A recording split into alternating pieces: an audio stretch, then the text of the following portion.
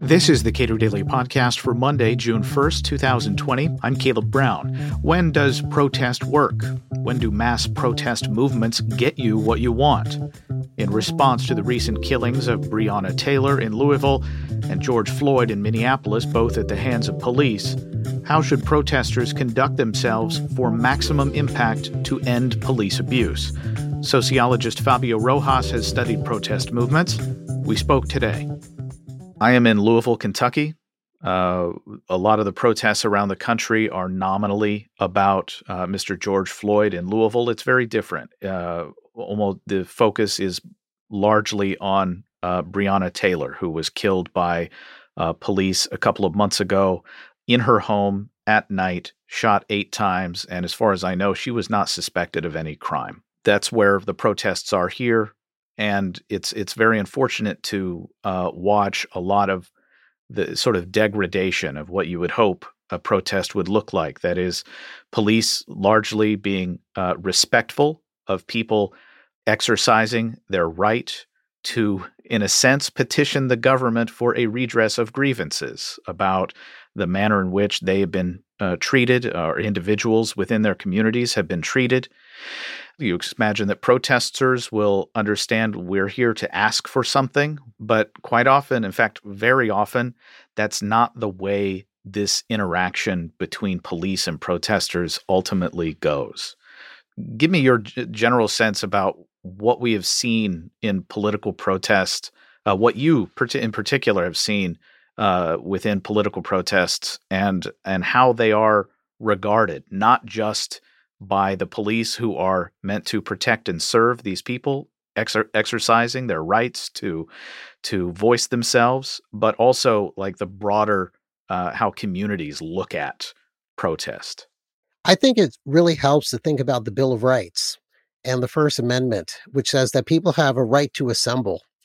And when the Bill of Rights was written, they didn't just have sports events or music events in mind. They had political events in mind. And one of the basic insights of the Bill of Rights is that people do have the right to protest. Assembly is just another word for gathering people together. It could be for a personal reason, a social reason, but also political reasons, right? This is why the Bill of Rights says you have the right to petition government, right? You have a right to put out your grievance and to be heard. And so throughout American political history, we've always recognized as a community that people have the right to protest. However, over time, the relationship between protesters and activists and the rest of society has changed. When I was writing my book on the anti-Iraq war movement of the 2000s, I attended dozens, maybe even more protests all over the country in San Francisco, Chicago, Washington, D.C., and other places that I'm probably losing track of. And one thing that I found very remarkable was how organized and how well established the détente between police departments and protesters was. In other words, when you went to, say, an anti-Iraq war protest in 2005, or not 2005, but say 2005 or 2006, one thing that you quickly noticed is that the police were there. They knew about the protest. They were prepared for it. The activists who staged the protest often notified the police department. There have been previous periods of time where the police had acted very badly, to be blunt. And there have been court cases and negotiations between activists and police departments to make sure that when a protest happened and the police showed up, that things were going to be orderly in general, and that the police would be restrained and the protesters would be restrained. And whatever arrests happened would be pretty rare. Would be pretty rare events, and most people could express their grievance peacefully. And one of the things that's different about what happened with the recent protests in Minneapolis about George Floyd is that a lot of police departments have seemed to have abandoned this mutual understanding.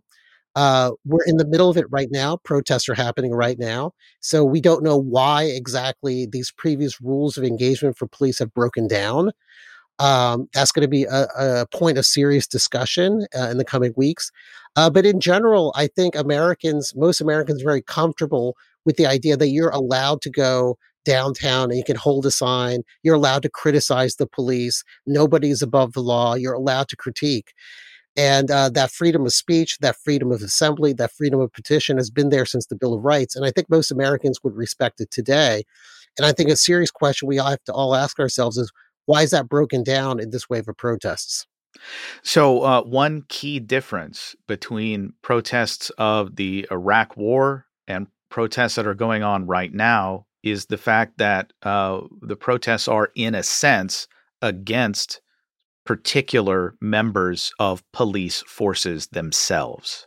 Yeah, that's absolutely correct. That, the stakes are a little bit different when people are saying you're the bad guy rather than George Bush or Obama being the bad guy.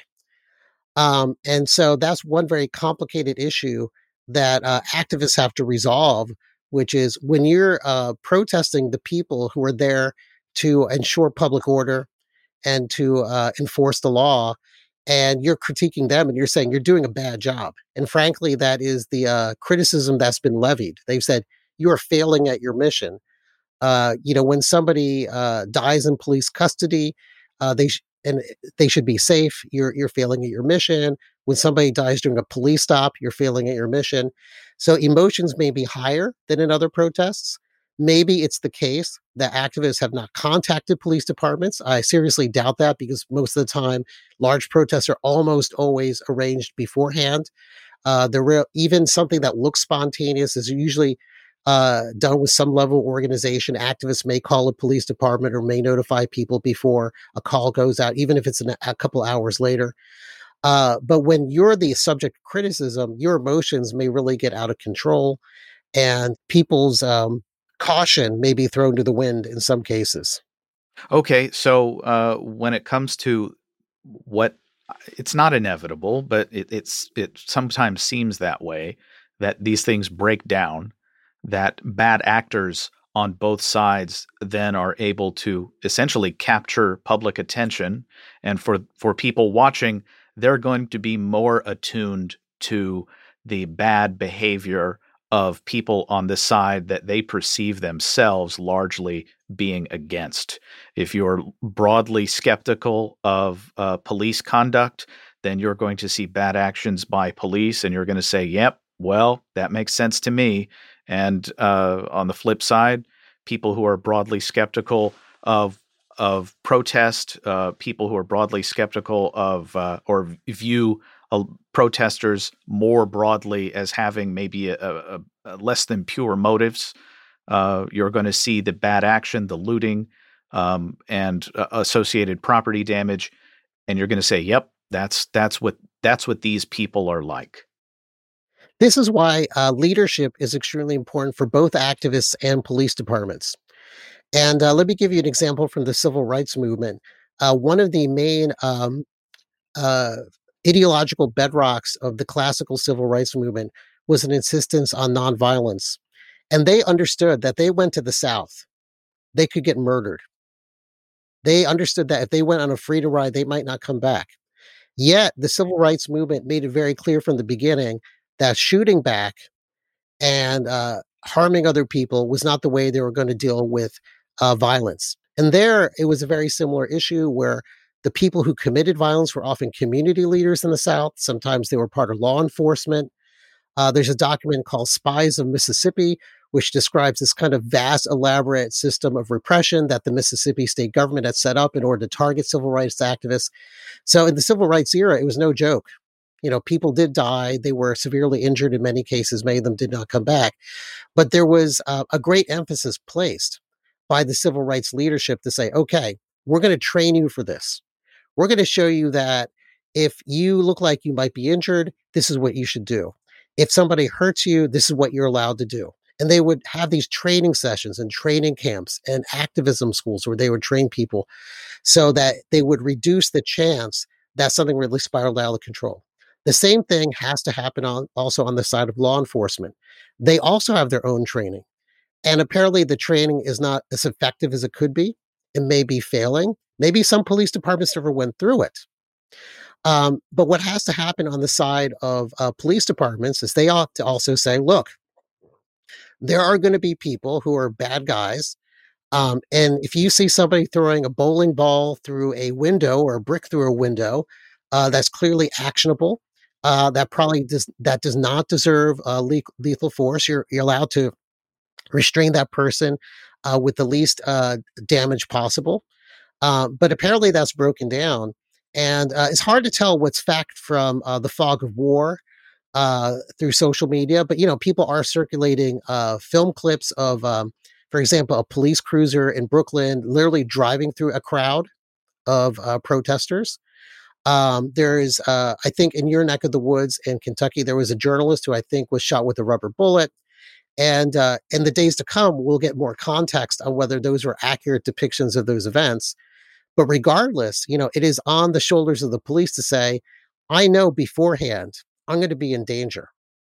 So we're also seeing some things on the flip side. We're seeing a few police departments essentially taking off their armor, walking with protesters, trying to ingratiate themselves with this movement and it appears earnestly trying to understand what the grievances are.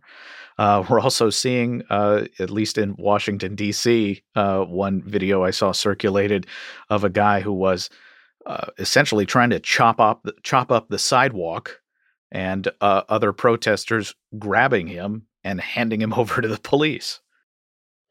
Right. And, what you're going to see is we have a lot of protests in a lot of different cities, and local conditions matter. So if you're in you're in an area where the police department has a very combative stance towards the community, you're going to see a lot of bad incidents where people are going to be harmed or killed. If you're in a place where the police department has taken the effort to say, okay, I'm going to reach out and I'm going to really try to understand people, then that's going to give you a different result, right? If you're in a community where people see themselves as the caretakers of law and order, right, where they say, I can step in, and if I see somebody torching a car, I can say, stop that. Don't do that. And these local conditions that you're talking about matter. And you used the word ingratiate. I'm not sure if that was the word you intended to use, but I want to push back just a little bit there to say maybe it's we should think about it as a search for understanding. That police officers can actually sit down and they can search for understanding. And I can say from personal experience that the last couple of years, people have called the police on me twice in my own neighborhood. I don't think I'm threatening. I'm a tenured professor. I have gray hair, but yet my neighbors thought it was wise to call the police on me twice, in fact. And in fact, I wrote about one of those incidents on my personal blog. But I think what's really great is when a police officer says, "What's your experience?" We definitely want to get the bad guys, the people who may be stealing your cars or doing more horrible things. But why is it that people are just walking around minding their own business and their neighbors call the police on them? And when the police take the effort to do that, I think we should applaud that and we should encourage that and we should further the dialogue. So there are institutional impediments to either getting that kind of dialogue. Some of them are just laws. Some of them are admitting liability, especially for police departments. What are some of the things that you identify that are, I guess, keeping us separate in a way that we, naturally shouldn't be? Right. And that's a really great question. And so the question boils down to what is the relationship between police departments and the rest of society? What is that relationship like? And there are a couple of things to keep in mind, which is over time, police departments have increased in budget and size compared to, say, 50 or 100 years ago. They have more power than they used to have. So the courts and the federal governments have given local police departments more power than they've had before. Given what happened, in cases like Aaron Gardner, or Tamir Rice, or George Floyd, questions about qualified immunity, like legal doctrines that really enable police to be on a separate pedestal than the rest of us. There's also culture. We can also ask, culturally, when people join police departments, what do they believe the rest of the world to be like? So, for example, in some circles, people say things there's a war on police. I always find this puzzling. Not because policing is not dangerous. Policing is clearly dangerous. However, most people I know like the police. They respect the police. Maybe they think there might be too big of a budget for them, or there are too many police. But very few people have ill will towards the police per se. So there's a cultural thing that happens where some people in law enforcement really do believe they're in a combative stance with the rest of the community. And then we could also think about formal institutions. So, for example, one common reform proposal that's often floated is to have more, community-oriented interactions with police, where there might be boards or a regularized place where people can come and meet and talk to the police and meet them face to face. That's supposed to have an informal effect where once you get to know somebody as a person, you don't see them as a victim or as a target anymore. But also, it could be more formal in the sense of, okay, there's a place where I can go to talk about the police and complain about them. That's not the police department. And so I think, if you were to randomly pick a police department in the country, randomly pick an officer, they're probably an okay person who does a fine job. But definitely, when you have a lot of these issues where there is a skeptical attitude towards the population, sometimes you'll see news reports about people with very bad attitudes towards minorities seeking out jobs in law enforcement. You'll see cases where police officers are hired and rehired even after they have a series of complaints lodged against them that are very plausible complaints. All these things build up and accrue over time, and that creates a shift, and that starts creating that barrier between law enforcement and the rest of society. There are hundreds of millions of Americans who, I assume, have watched these events unfold in many cities and have thought to themselves, "Look, there are clearly some problems here on both sides." It's kind of weird to think that the most sane voice on all of this so far that I've heard speak at length is Killer Mike. But when you observe all this and what seem to be intractable problems that have been so consistent over so many years with respect to protest and police abuse, what do you think, if there is a solution, what do you think it is? Well, I may be a little bit more optimistic than you because when I look at history, there are lots of problems that seemed impossible or intractable. In American history, probably our worst problem was slavery, and that was solved. It was solved in a very painful way through the Civil War, but was solved. We also had Jim Crow and segregation. Thankfully, that was solved without quite the loss of life that we had during the Civil War. We can look across the world at apartheid, communism, socialism, and we see that those systems change. They're not forever. So the first thing I would do is think about vision. And it may sound like a platitude or an empty statement, but that's not the case. All things that change start with a vision. But then the next step is to really think concretely about exactly how to translate that vision into what you can actually do. And of course, most of us are not going to become social activists. That's not something that most people are going to do. We have our everyday lives. But there are lots of simple things that people could do. So, for example, if you, see your local police department doing something bad, call your city councilman and complain. To say, on the street the other day, I saw something that I thought was very poor behavior.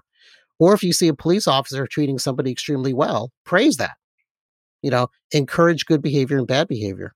Then a smaller number of us may decide that social activism is something we want to do. And then we would open dialogues with police departments. And that's one of the things that I think was very valuable about Black Lives Matter when it appeared on the scene about 6 years ago, which is in a number of cities, they have actually tried to open up discussions with police departments in order to really actually get real policies. And they're not going to change everything overnight, but this is how change happens. Little by little, you just go to city by city, police department by police department, and say, look, here's a concrete issue. What are you going to do? What can you do? And it's not glamorous. You're not going to get on TV. You're not going to get 1 million followers on Twitter, but you can make your town or your neighborhood a little bit better by reaching out. In a lot of protest movements, as you alluded to, the organizers are very clear to say, look, we can't give these authorities any reason to work against us, to paint us as some particular flavor of protest, as violent people. And at the same time, I do think that in some cases of injustice, particularly systemic injustice, it's hard to say that violence cannot be justified.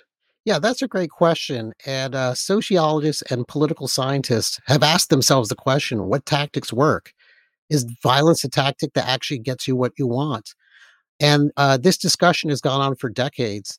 And little by little, a picture seems to be emerging, which is on the average, violent tactics are actually counterproductive. This doesn't mean that you can't look through history. You can find one case or some cases where violence seems to result in what you want. But in social science, you don't cherry pick one answer. You look at the entire body of data. And in a number of studies, people have asked the question, what kinds of protests lead to you getting what you want? And the answer in recent years has been actually violence does not pay off in the end. In my own research, for example, I studied student activism. And I studied the Black Studies movement of the 1960s. And I asked the question, when does student protest actually lead to the creation of a Black Studies program? So it was an attempt to diversify the curriculum. And I went through newspapers and found examples of Black student protest. And those were coded for whether they were violent or nonviolent or disruptive. That's why I called it in the published version of that study. And disruptive protests statistically were no different than not doing anything at all. And nonviolent protests were actually more likely to get you a program. A new paper by a scholar at Princeton named Omar Wasow, which is coming out in the American Political Science Review, uses riot data from the 1960s and asks, when do Black riots correlate or increase the Richard Nixon vote? And for those of you who were not born during the time of Richard Nixon, some of you younger people listening to this podcast, but Richard Nixon was seen as the quote unquote law and order candidate who was seen as really exploiting racial antagonism and often, frankly, bluntly pursuing an anti-Black agenda. So more of a Nixon vote is not what you want if you're for racial justice. And what Professor Wasow at Princeton found was that when you had more Black riots, you got more of a Nixon vote in that area. So there are many cases where violent protest does not get you what you want. And you could ask the question, why is that? Well, my belief, and I cover this in my book on Black Studies, when I actually studied university administrations and their response to protests, is that when you turn to violence, you allow the other side to paint you in a bad light or put you in a bad light.